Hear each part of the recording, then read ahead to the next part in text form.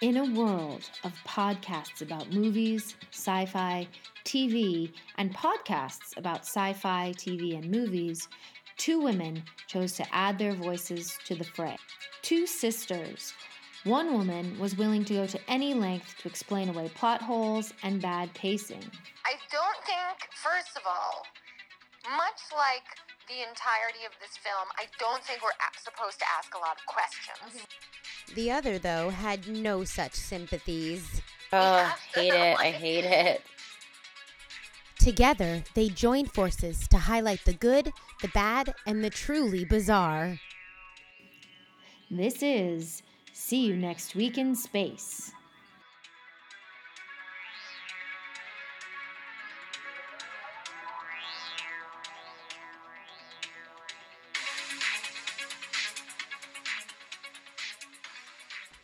Hi everyone, welcome back to part 2 of our Jurassic Park episode.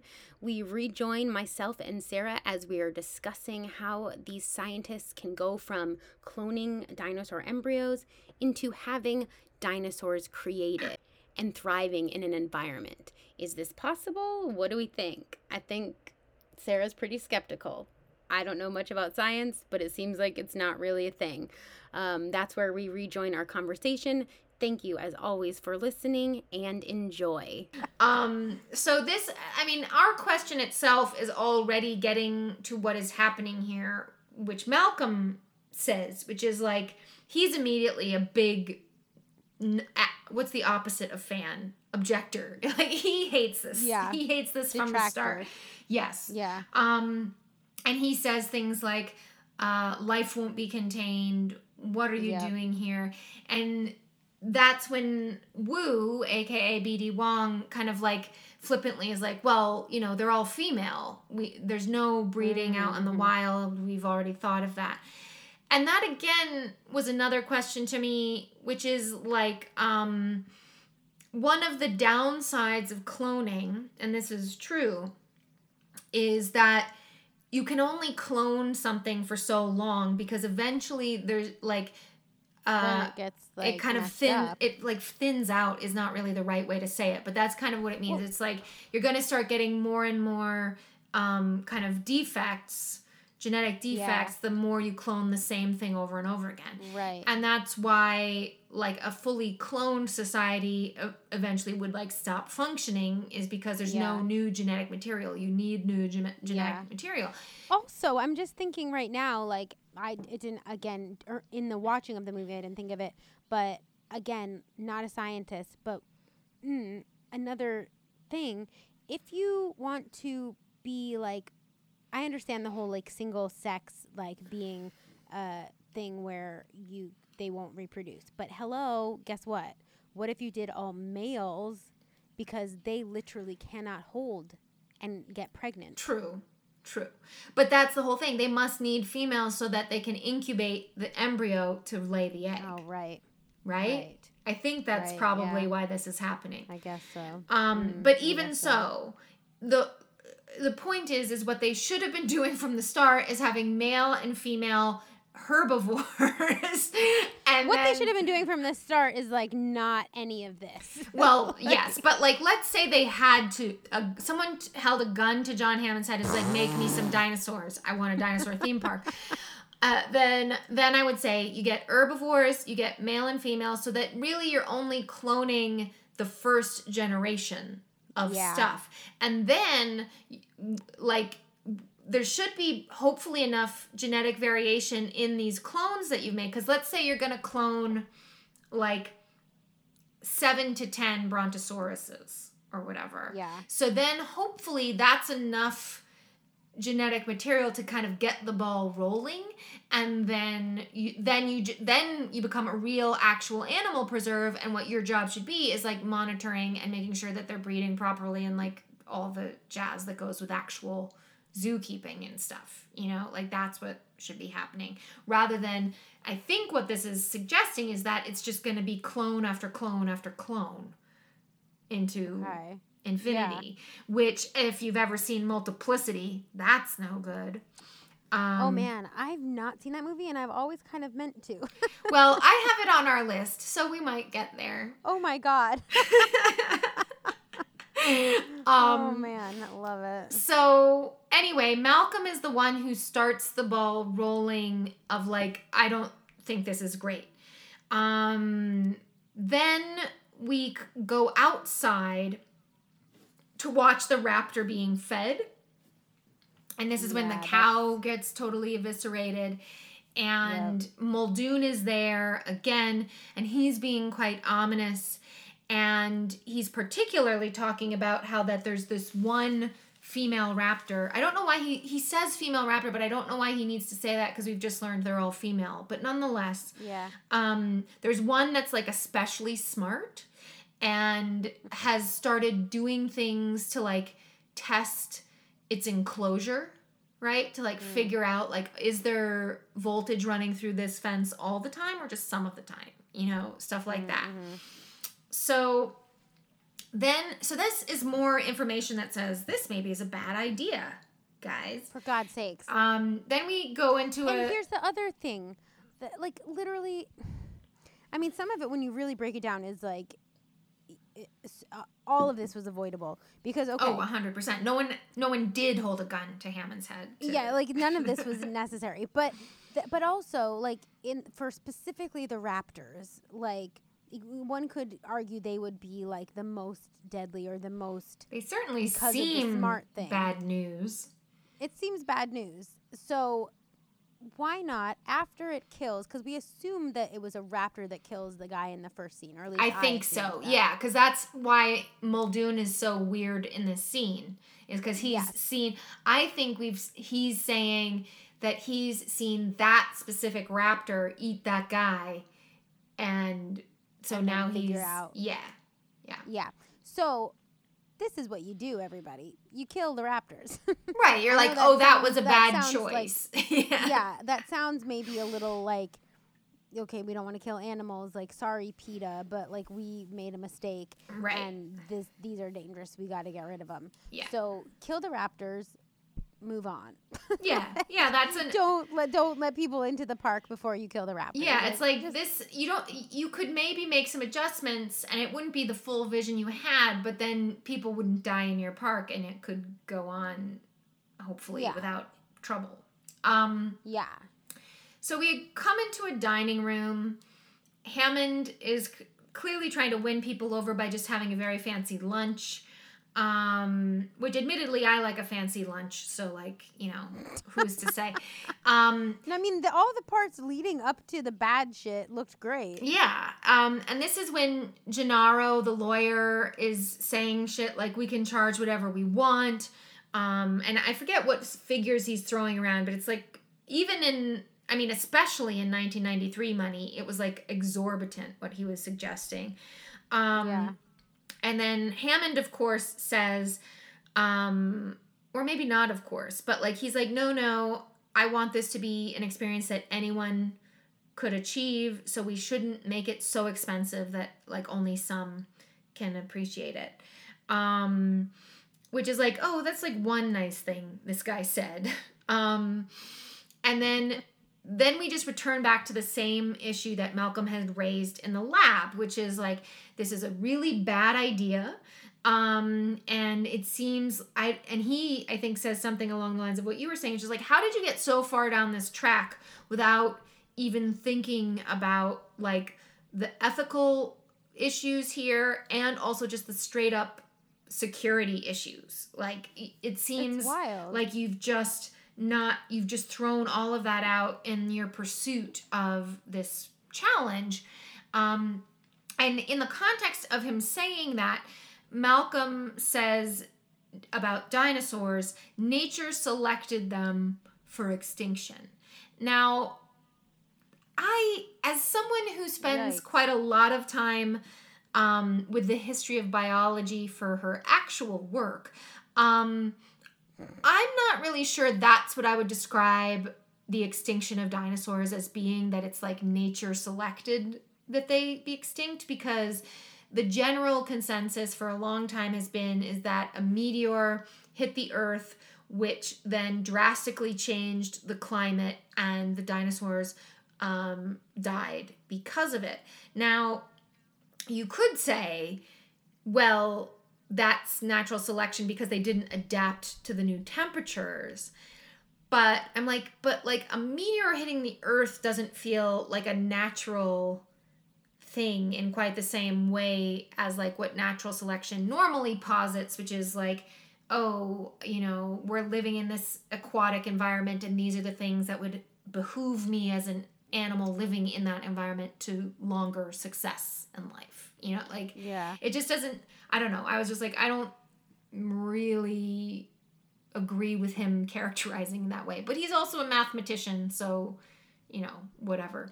Yeah. And Hammond seems like he doesn't really like Malcolm, and he never did, so I don't know why he's invited him here. But Ellie and Grant are similarly like, yeah, this is really a bad idea. And, as kind of amazing the things we've seen have been, we will not be signing off on this. Like, there's just too many risks. And I think Ellie is the one who says, like, you've got plants growing in your lobby that look beautiful but are actually poisonous, because she's a paleobotanist.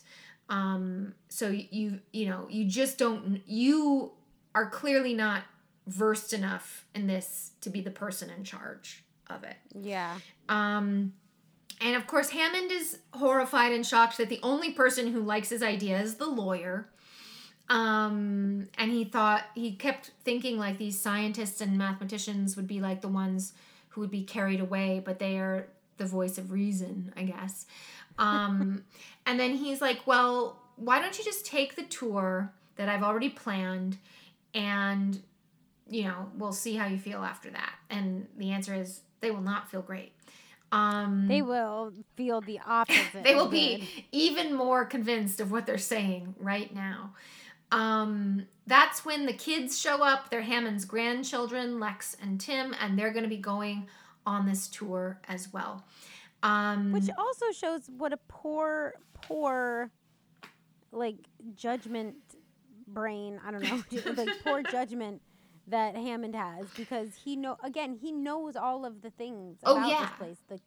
And he's letting his grandchildren go out with literal all strangers. Strange adults.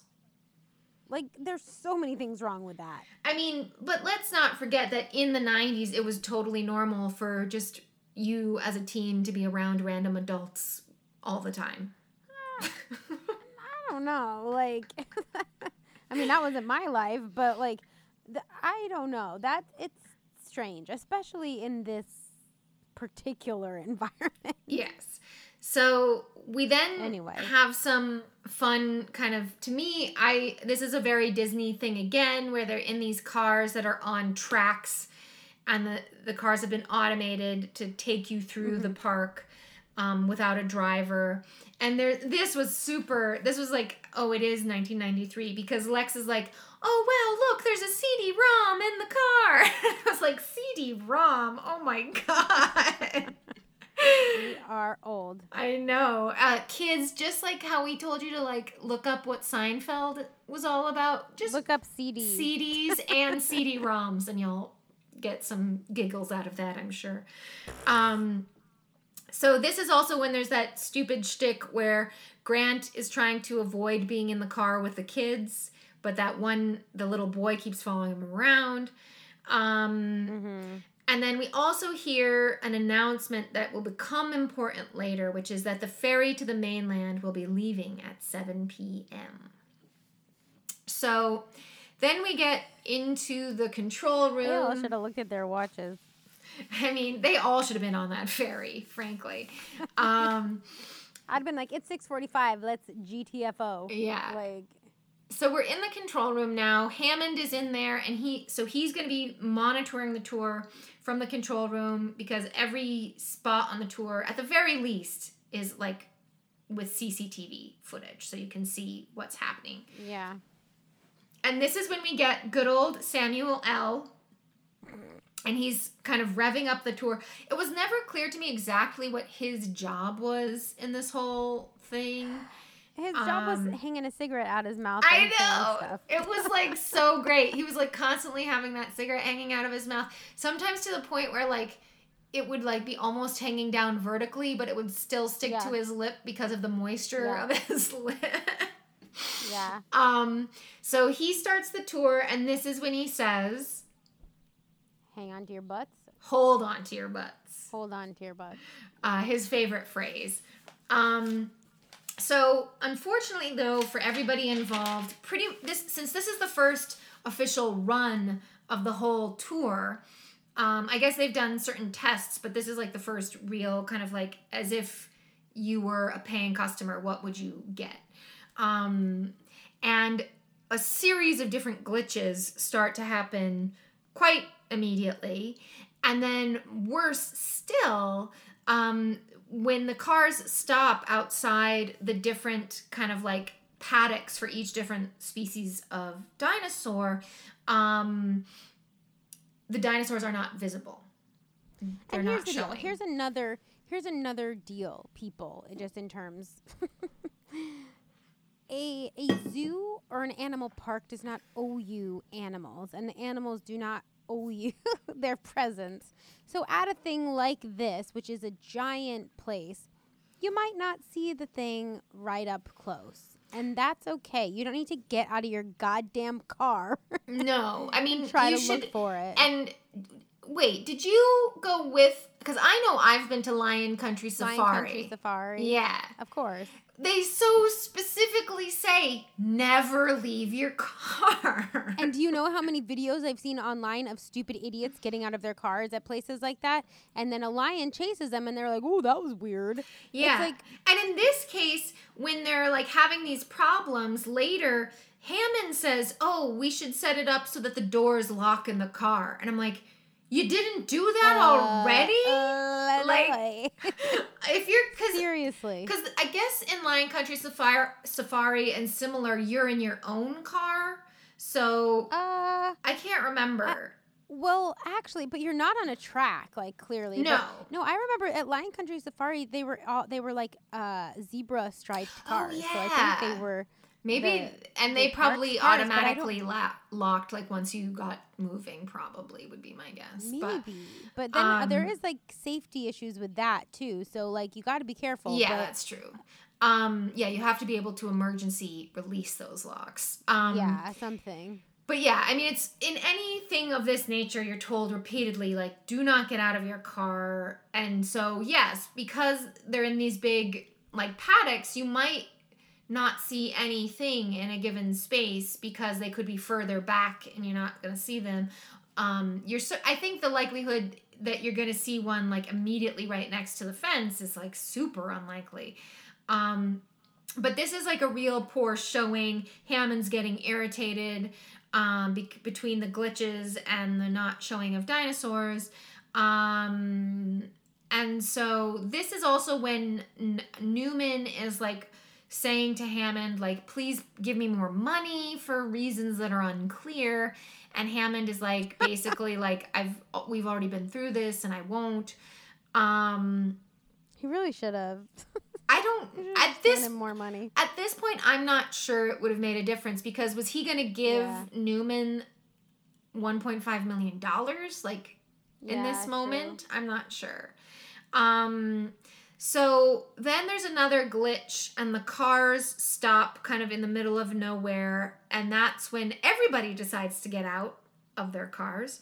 And is it dark yet? I feel No, like it's not dark yet. Because this is the part where they find the Triceratops. Oh, this is that. Okay. Yeah. So they find the sick Triceratops. They're looking at that. This is, again, one of the more magical, heartwarming moments. Yeah, and that... The animatronics, which I assume this was pretty good, I would say. Yeah, this was really cool because, like, Sam Neill lays down on its stomach and it breathes and stuff. Yeah. And then Ellie is with, like, there's, like, I don't want to say zookeeper, but that's what it is. There's, like, just some guy who's, like, saying, oh, there's... out there. The Triceratops is sick, and I'm trying to figure out what... And then Ellie, because she's a paleobotanist, is like, oh, it's been eating some kind of plant life And then so she's like, okay, well, I'm going to stay with this Triceratops and like, I'll meet you guys back at the like Central Lodge place or whatever that main place is. So Central Lodge, yeah. I don't know what to call that place, like the lobby. Yeah. But so that's where, so I think part of the reason why this scene even exists is not just to show the coolness of the animatronic dinosaur, but also because it's like, that will explain why Ellie is separated from the group later. So we go back to the control room, and now Samuel L. Jackson is telling Hammond, like, this storm that was predicted is really coming in, and we should cut the tour short because, like, this is going to be dangerous. In the meantime, Newman has begun the weird hack that he's done on the security system so that he can steal the embryos. I think the plan is that he wants to hack the security system so that no one will see him taking the embryos, I think. Yeah. But then, But then he, like, the thing that I don't understand about what he does is then he, like, keeps the system offline. They don't want, because he also doesn't want them to see him leaving? I think so. Is he planning on, like, quitting? Oh, yeah. Once he does this, he's not coming back to work. I guess, yeah.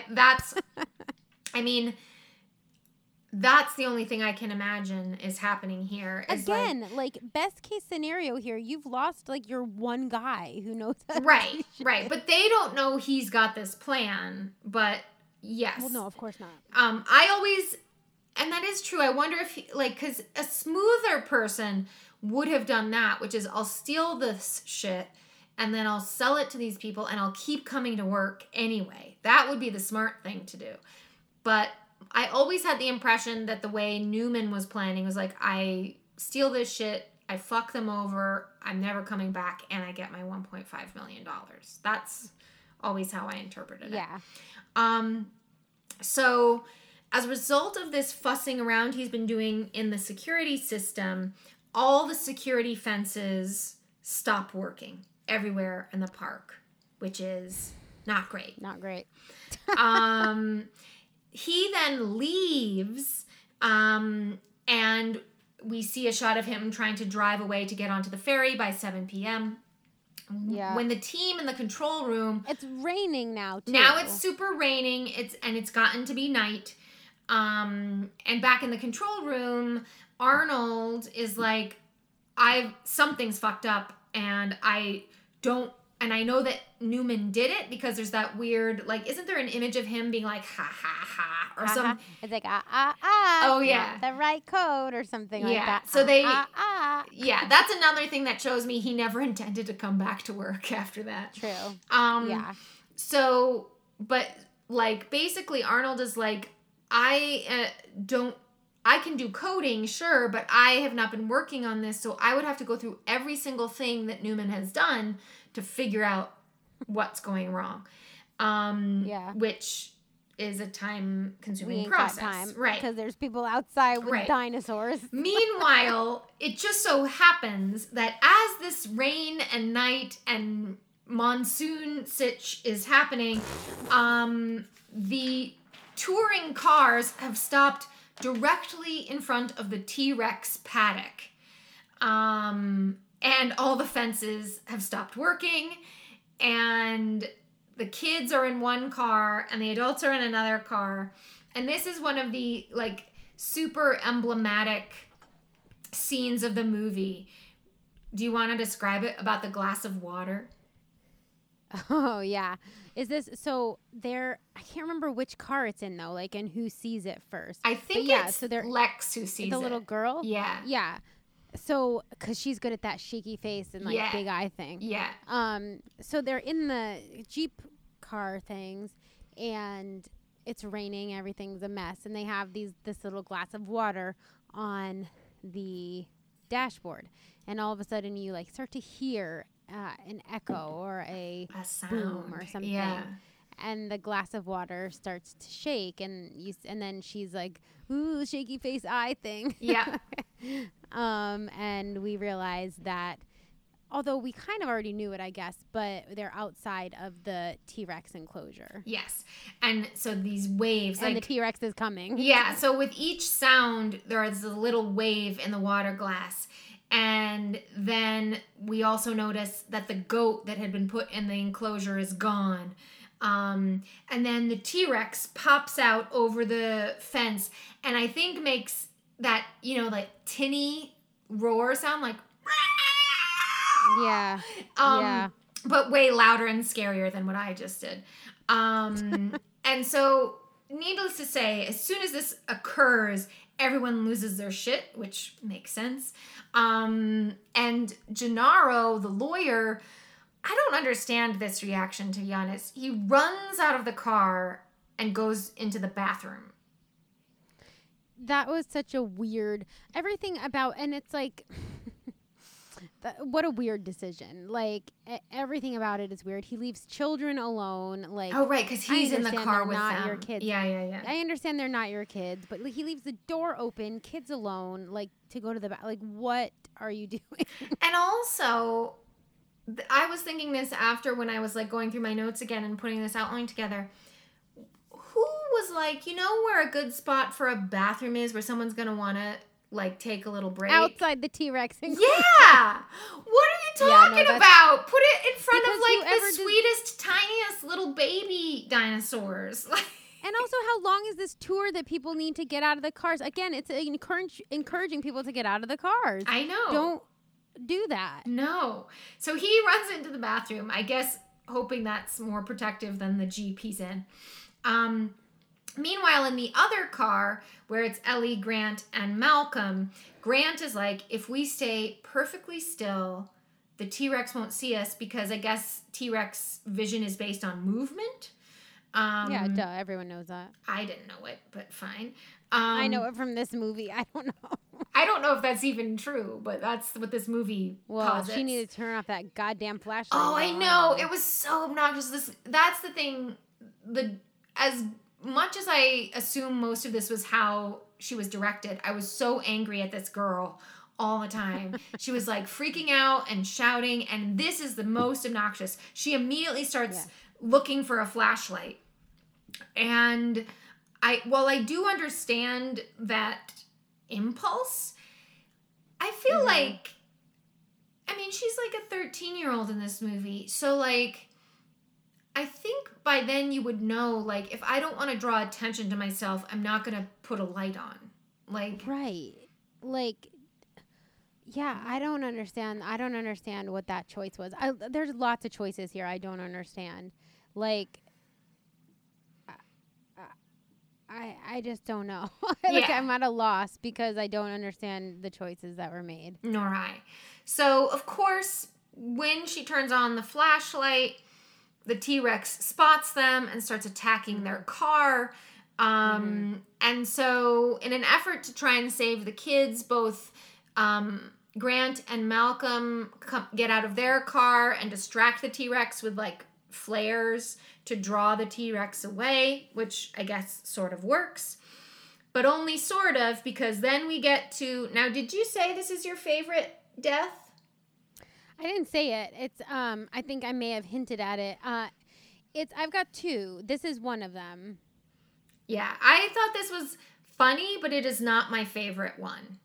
So yeah, it's one of my two top ones. Because especially what I liked about it is how he's sitting on the toilet, which is like even weirder. I'm like, so has he been shitting the whole time? Like, I guess it doesn't matter. Maybe he was like nervous shitting. I mean, I get that. Yeah. But then he's like sitting on the toilet. The T-Rex blows away like the hut around the toilet. So then we just see him sitting on a toilet. And then the T-Rex literally like chomps down on the top of him and like pulls its head back. So then we see his little legs like flop. And then he gets eaten. And I was like, that's pretty good. Yeah, I mean, just his little, like, legs hanging out of its mouth. It's, like, it's good. Yeah. So then, needless to say, Malcolm has drawn the T-Rex away, and so he's on his own. Meanwhile, Grant is left to get the kids out of the SUV that they're stuck in. He manages to get Lex out, but Tim is still stuck inside. And so then the T-Rex comes back and knocks the SUV with Tim inside it down into the paddock. And we're like, oh no, is Tim dead? Yep. Meanwhile, back in the control room, Arnold explains that Newman has fucked up this whole thing to both Hammond and Muldoon, who has shown up for some reason. And so I think this is... Oh, no, not yet. So then Hammond is like, Muldoon, because Muldoon's expertise is like hunting and stuff. So he's like, I'm going to send you out to get my grandkids back.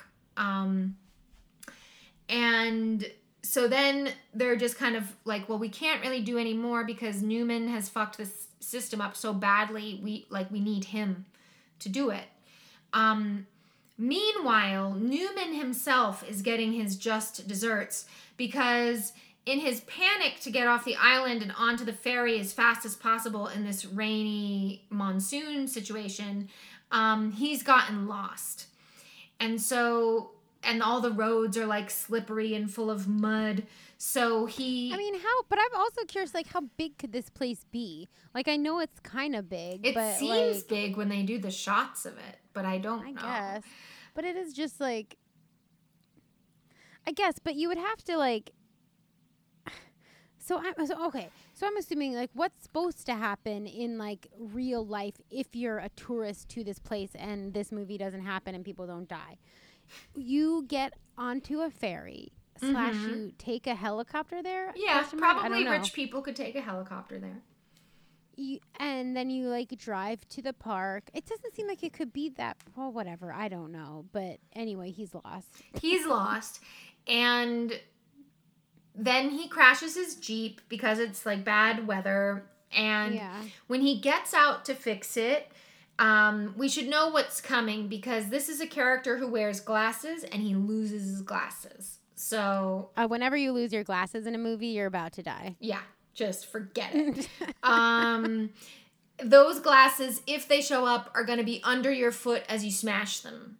And then you're really fucked. Correct. So while he is trying to like pull himself out of the ditch that he's got his car into, a little tiny... Well, also, so there's all this, like, somehow he's in like a river or like a little tiny waterfall or something. I feel like it's like a hill, but it's like gotten really maybe so. Because the water knocks him down because he's a clumsy fat guy, and then he loses his glasses, and then he also loses the embryo thing in the first place that he was running away He's for. a mess.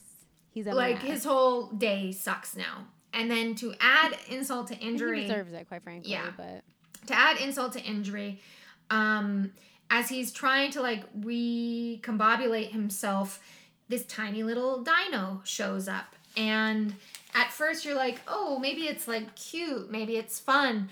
And I think doesn't he talk to it like he's a dog or something? He's like, oh, you're just a cute little one. You're not going to hurt me. But then what happens? He, in fact, hurts him. Yeah, but like specifically how? Oh, okay. So he's like, oh, you're a cute little guy. And then like the thing's like, yep, I'm cute. And then it like sneaks up on him again and does I don't know what these guys are called, but it does like the crazy side, I don't even know what to call it. Like the fan outside thing, and it like shakes it at him, and it's creepy. And then he's like scared of it, so then he gets in his car. It's called a Dilophosaurus. Okay. They're great. I love them. But so then he gets in his car and then it like sneaks up on him in there. Well, like, so first he's like talking to it, and then its weird fan like shoots out from, so it looked like it's just a normal dinosaur, and then it's got this weird fan stuff that shoots out of its head, and then it's like oh, it spits at him. Yeah, it goes like, doesn't it spit at him too? Yeah, and then it spits venom in his eyes, and he's like and then he finds a way to get back into the Jeep he's been in, And I think there's a different one that's made its way in there, and that's what kills Oh. him.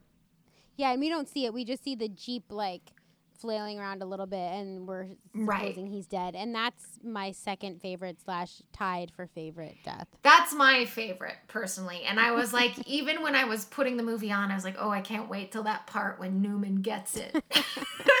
I mean, it's mainly because, and I will say this movie could kill more people, quite frankly. Sure, absolutely. But it does keep it to a relative minimum. But Well, also, there just aren't that many people in the cast or even at the park because it's not That's true. open. So there's only so That's many true. people.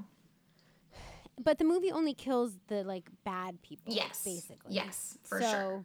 that at least is appreciated. Yeah. So then we return to the T-Rex paddock, and we realize that in fact Tim has survived the fall of the car, but the car is like vertically in this big ass tree. And so Grant helps him get out of the car into the tree, but then the car starts crashing down, and they have to get down the tree super fast in order to avoid being hit by the car as it moves down the tree. Now, That's a nightmare. yeah, that would be rough. Now we're in a situation where for at least a bit of the movie, Grant, who we have learned hates children tremendously, is only with children. And because everyone has been Which I think separated. this is the entire reason they have him hate kids in the Yes, beginning is just for sure. this. Yes, absolutely. This purpose. Yes. Some amount of time later, it's not entirely clear to me when, Ellie and Hammond, because Ellie has made her way back to the center because she was taking care of that Triceratops, right? Right. So they decide that they need to help Muldoon find these missing tour members. And so they go to the T-Rex paddock, and they obviously see like the various shit that's gone down there, and they're like, this is bad. Is he a toilet that's gone?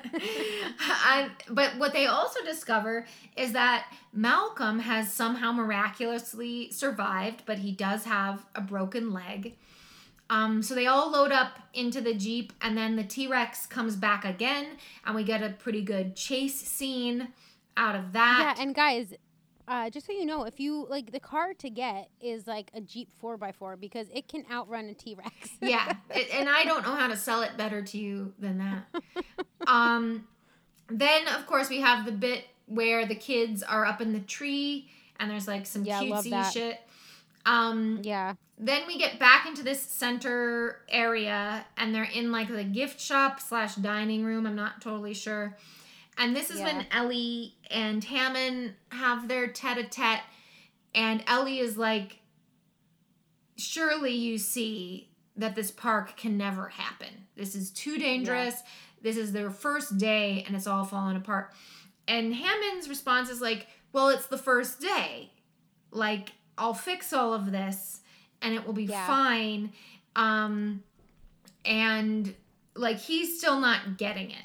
In terms of like, yeah, and I don't think this is the part that I can't remember if this is the part that whatchamacallit. It's not, but I'm gonna say it anyway. The part where later Jeff Goldblum is like talking to him, and he's like, well, you know, even Disney World had like some kinks to work out at the beginning, and Jeff Goldblum's like, yeah, but at Disney World, if something broke, the Pirates of the Caribbean didn't kill the tourists. Right. Yeah, like, because Hammond keeps minimizing what's going on, and I feel like even though his literal grandchildren are out in a rainstorm nighttime. Well, I guess it's not raining anymore, I guess. That's best case scenario. They might be eaten. Already eaten, and he's like, yeah, it's the first day. Yeah, and as well, like, the other thing is, like, I would say he is thinking of this as a theme park, which is true, but he's not thinking of this as a nature preserve or a zoo, which is also what it is. Like, yes, certain things like theme parks have glitches when they get going, sure.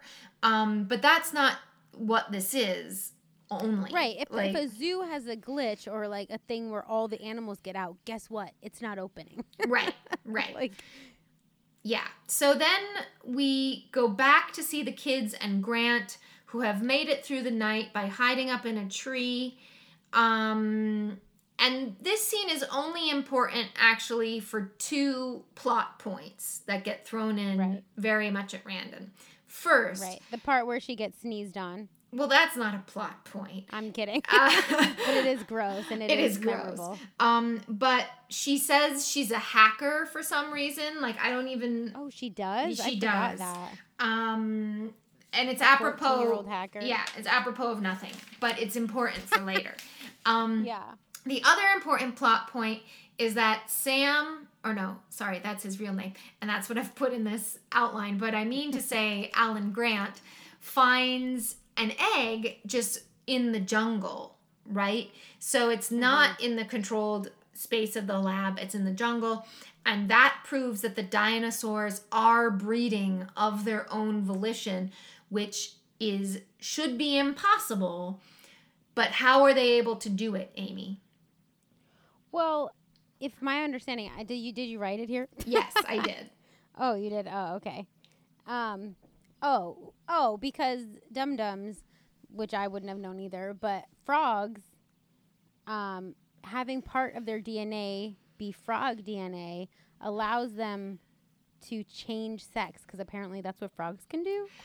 Only some type. He says specifically certain species of frogs can do this. Okay. That is wild. Yeah.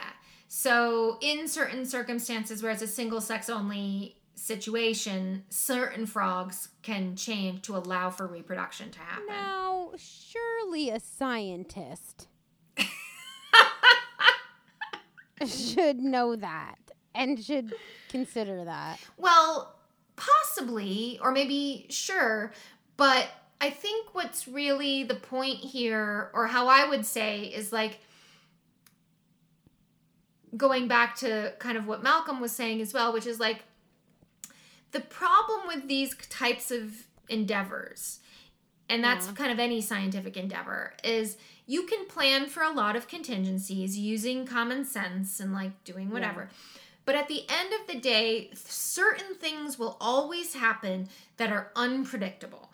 And that's not even with things that are like genetic experiments. That's any kind of experiment. That's all science. Yeah, it's like this is what we're planning for. Science. Right. This is what we're planning for. This is what we anticipate based on what we know, but that isn't always what happens. So And that's fair enough, but I would think that like with all, but it seems like they have this like team of scientists and this team of like geneticists even. It does seem strange that not one person would be like, well, we better be careful which species of frog we use, because if it's so important that they all be female, these ones would not be good for that. This one, let's not use that.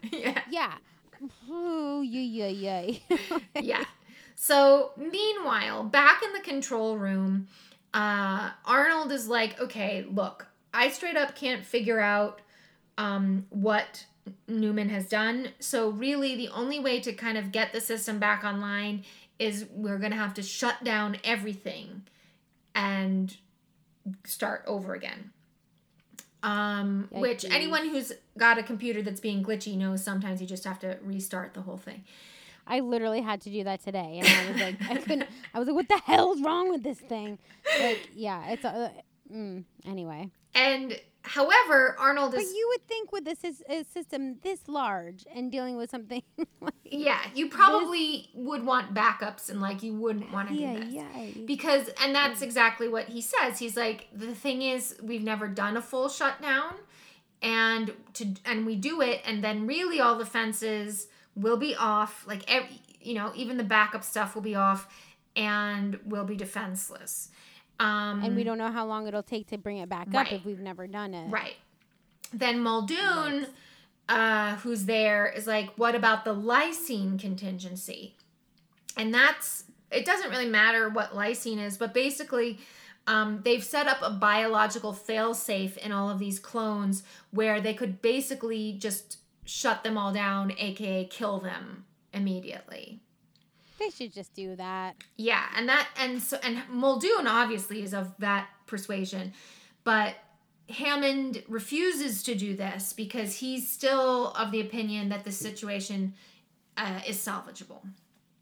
And he doesn't. Fucking idiot. Well, yeah, but like I guess to humanize him a bit, he has spent a lot of money and a lot of time.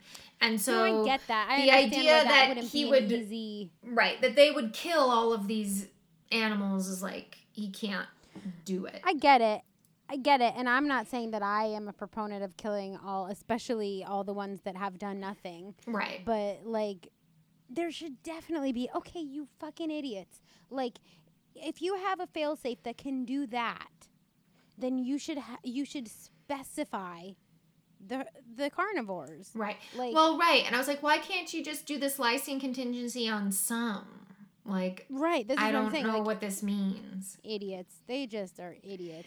Right. So then, of course, Arnold shuts down the system and he says, hold on to your butts. Indeed.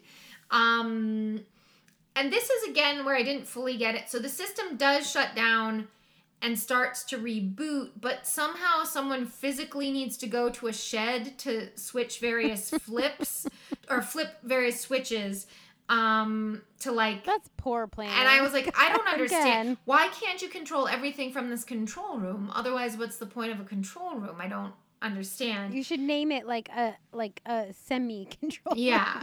But anyway, Arnold says that he'll go. So he goes and various time passes. And after some time, Ellie is like, he should have done it by now. And it's not working, so something's gone wrong. So I will go to the shed and do this.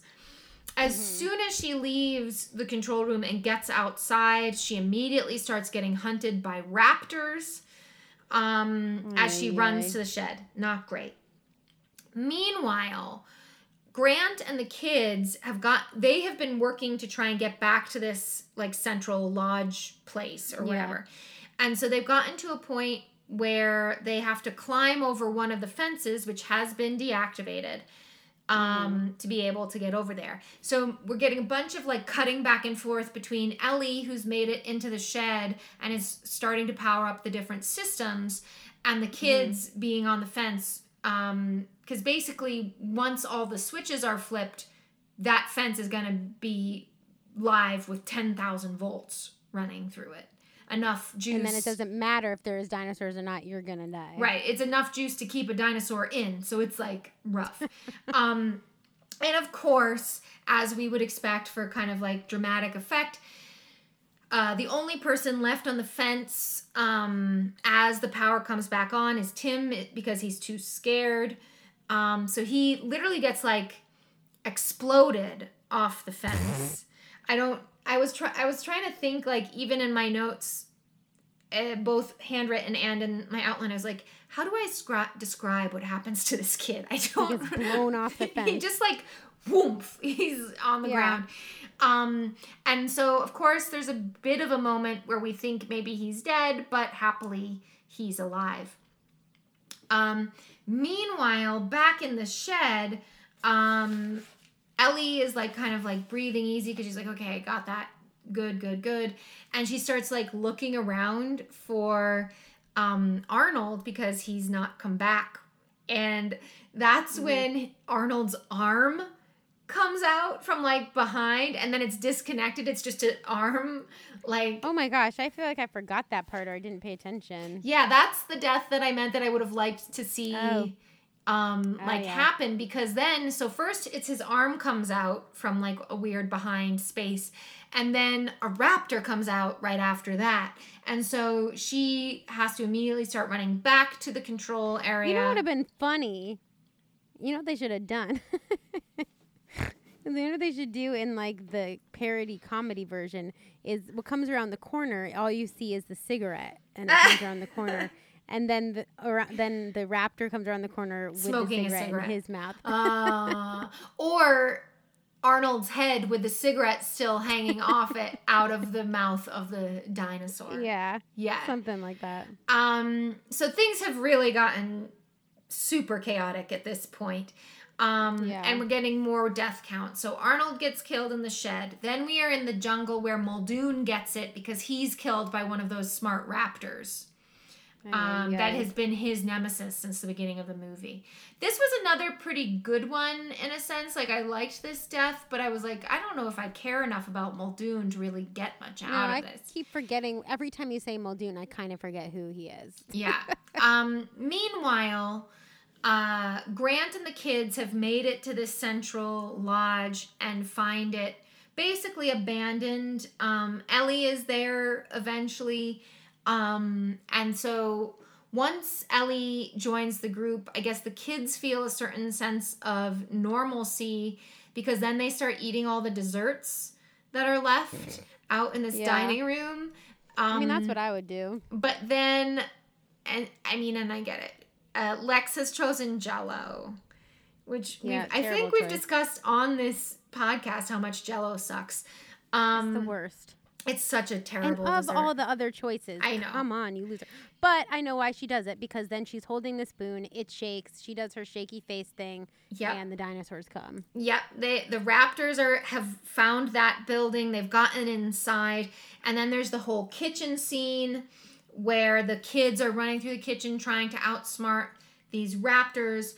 But I will say, some of the shit that was really cool about this scene is like, so they run into the kitchen and the raptor like tracks them and then it walks into that circle in the door and you see its face and then you see its breath like fog the glass of the door, and I was like, that's fucking cool. And then the other... No, it's very well done, I think. And I think this scene was also supposed to mirror whatever he scared those kids about. Yes, that kid about 100%. In the beginning. Yes. Yeah. And then the other thing that I thought was really cool about this is, so they're cowering in the kitchen. The raptor's outside the door, and then I forget which one of them says something, but like then you're like, oh shit, the raptor figured out how to open up the door, like, because it turns the handle. Yeah. It's like literally turning the handle like a human. Yeah. I also wondered in this scene, because this is not like the T-Rex where we know you have to be like still and it won't see you. I was like, can this dinosaur smell the kids? I bet. And then my other question is, there's been a lot of like dinos eating humans at the moment, but like, would a dinosaur want to eat a human? Yeah, that's a good question. And I think we don't know. Well, true. We don't know. Because like, when it comes to like... But I think it's just like... I think sharks or tigers or any of it, they only ever end up I don't think attacking a human because something else has gone wrong first. Like, Correct. It's not their usual choice to pick Correct. that. And I don't think...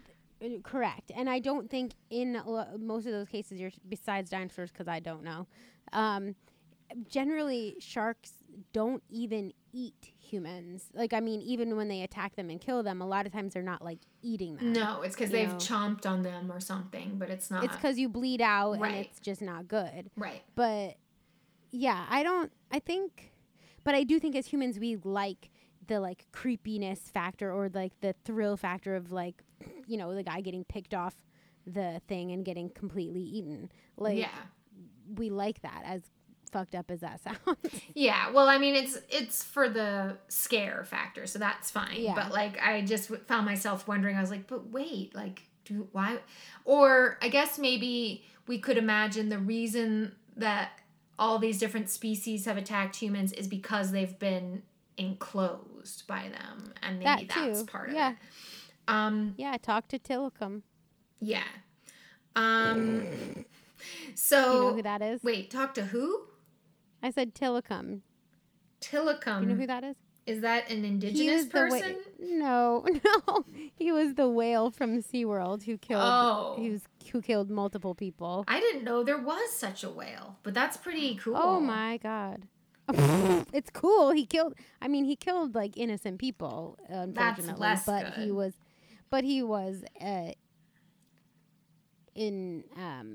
was in captivity, and therefore is probably the reason why he killed people. Yeah. Well, hasn't there already been a whole hasn't SeaWorld shut down because of various I don't know. troubles?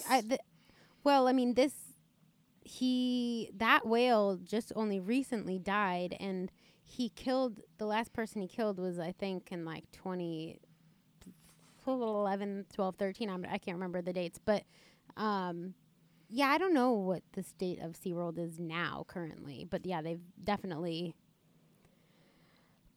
gone downhill. Yeah, I thought there was some kind of even expose about them, like a documentary or something. Yeah, and it's about Tilikum and all the people that he killed, basically. Okay. Yeah. Yikes. So finally, everybody of the different groups that had been separated have found their way back together, and they're in the control room. And this is when it's important for us to have learned that Lex was a hacker, because now that the system's back online, she is the only one apparently who can figure out how to reactivate the locks to protect them. Oh, I guess she would be, because Arnold got killed, so he can't do it. Yeah, and also, guys, like, if you're in a situation where the only person who's going to save you is a 14-year-old, like, fuck your life. You're dead. Oh, God, you are dead. DED dead. Like, no way. DED.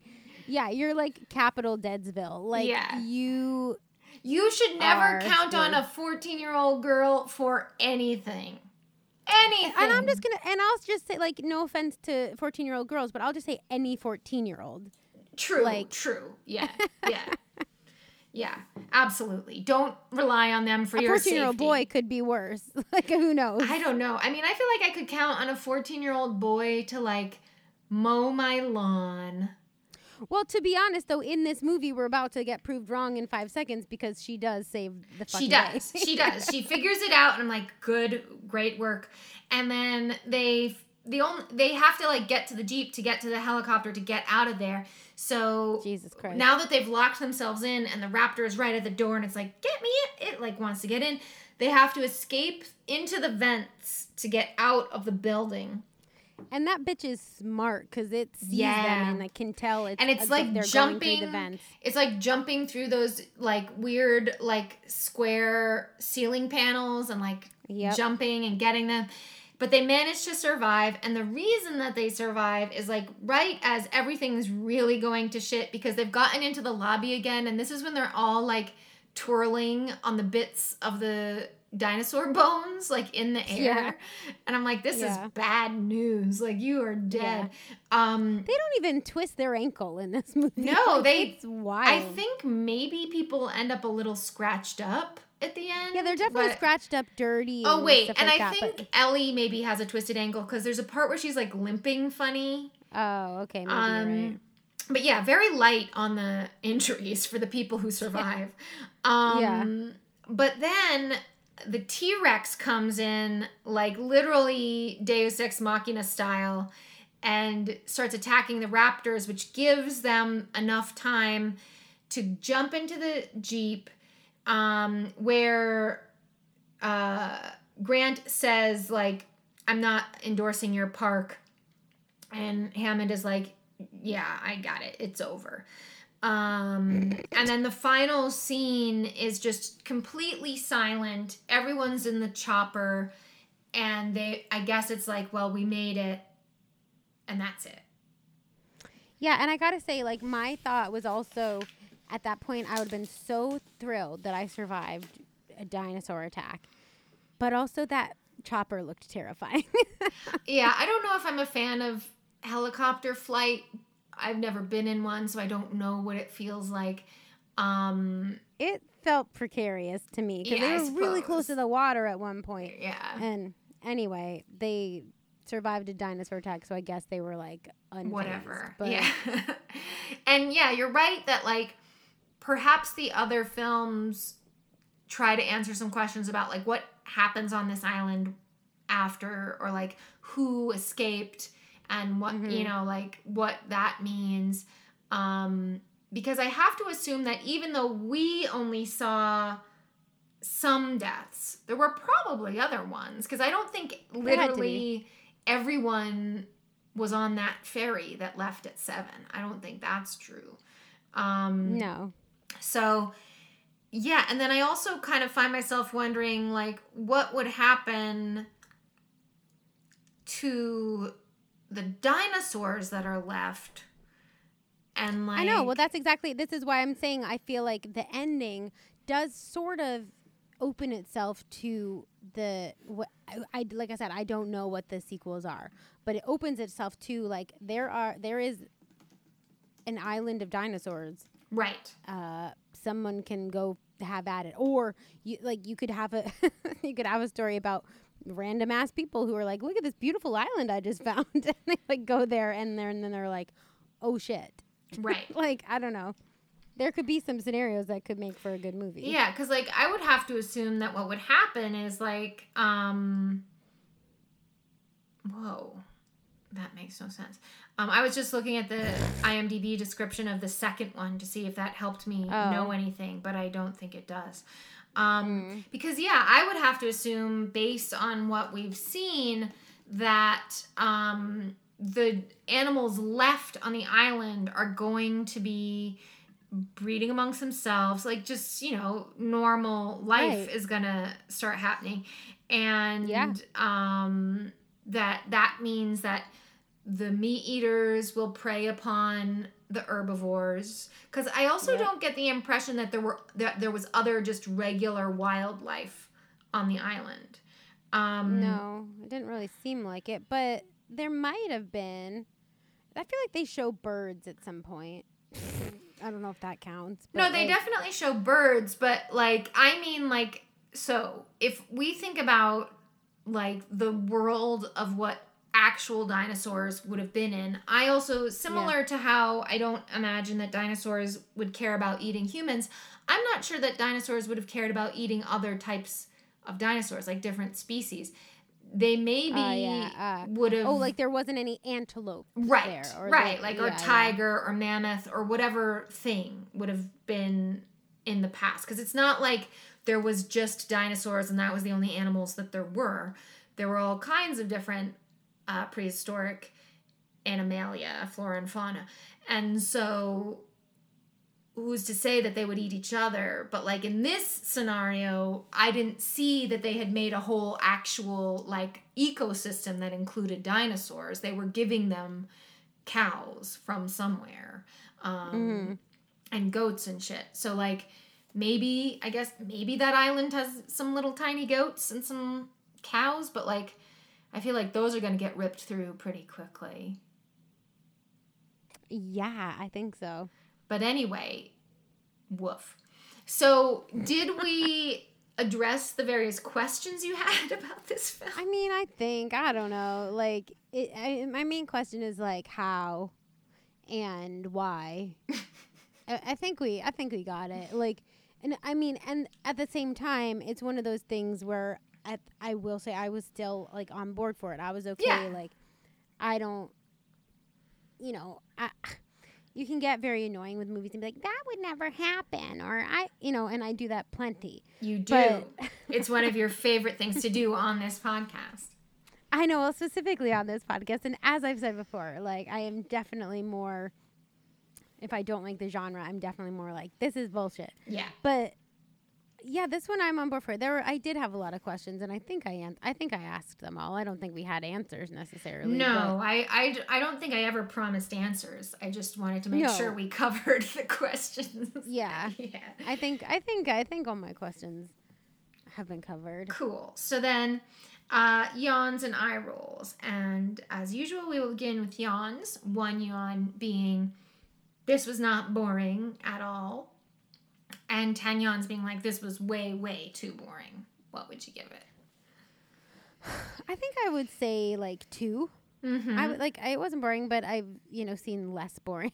Okay, or is that more of a like potential room for improvement grade? Yeah. Sure. Yeah, sure. Like, I mean, just like most movies for me personally, there's like a lag in like the hour mark where I'm like, well, okay, let's get on with it. Yeah. But like, but mostly this one, I was actually thinking the lag for me came a little bit more at the beginning because I was like ready. I was like, let's get to the dinosaurs. Yeah. Yeah.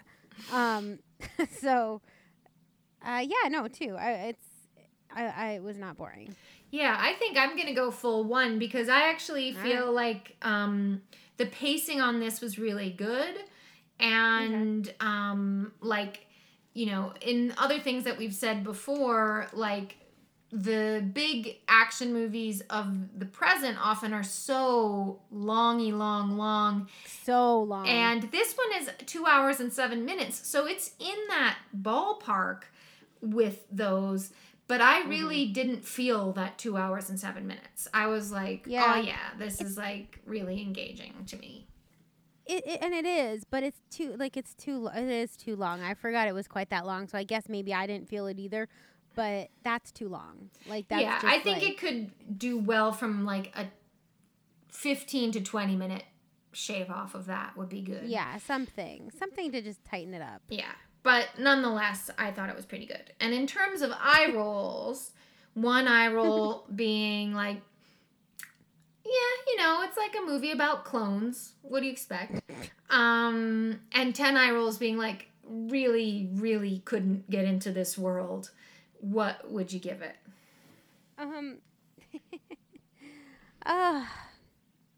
That's hard because like I've said multiple times, like I'm not a scientist. I didn't question any of the science until we like maybe broke it down further. And I learned some things that I didn't know. So like deoxyribonucleic acid. Correct. And like the frog thing, I didn't know that. I mean, I guess the movie told us that, but I forgot.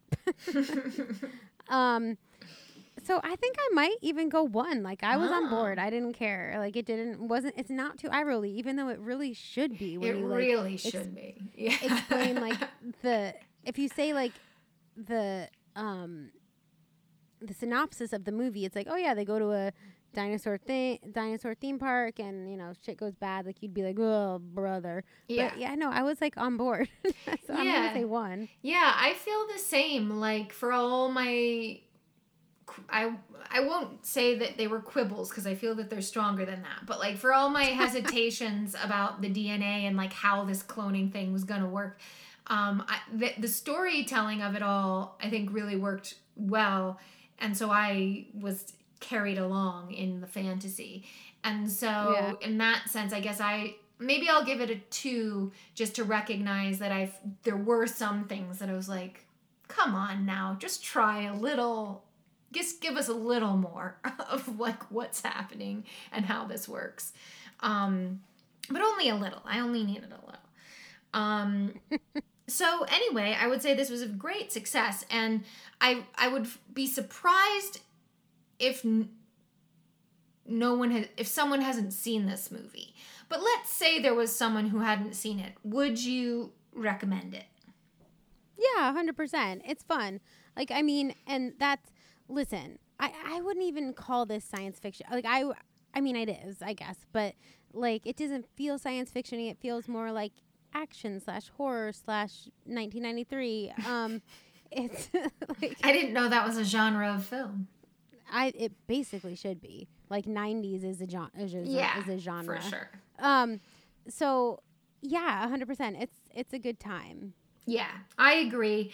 I would recommend it if you've not seen it. There's plenty to enjoy that we have not ruined for you. And the visuals are like what make it. Like the story is like you get it from like, you know. Yeah, it's pretty you know what the straightforward story-wise. Yeah. But yeah, I think so too. I guess my only thing when I like fired this up on the old television, I was like, oh, family fun time movie. And then I watched it again. I was like, I don't know if I would describe it like. Oh no. It's a little bit like it might be a good family movie, but you got to make sure that the youngest person of your family is at least 10 or 11, I think. You got to make sure they're not going to have like nightmares about dinosaurs eating them. Yeah. But for sure. Well, so this has been a rollicking success, and I hope by now we've fully gotten the taste of the cell out of your mouth so that we can just go on as normal going forward. I guess. But I am Sarah Walsh, and this has been my co-host Amy Walsh, and this has been see you next week in space. Thank you so much for listening to this week's episode of See You Next Week in Space. This is a production by Amy and Sarah Walsh with artwork provided by Riley Brown. If you'd like to learn more about our show, please check us out at seeyounextweekinspace.com or follow us on Instagram at seeyounextweekinspace. Until the next one.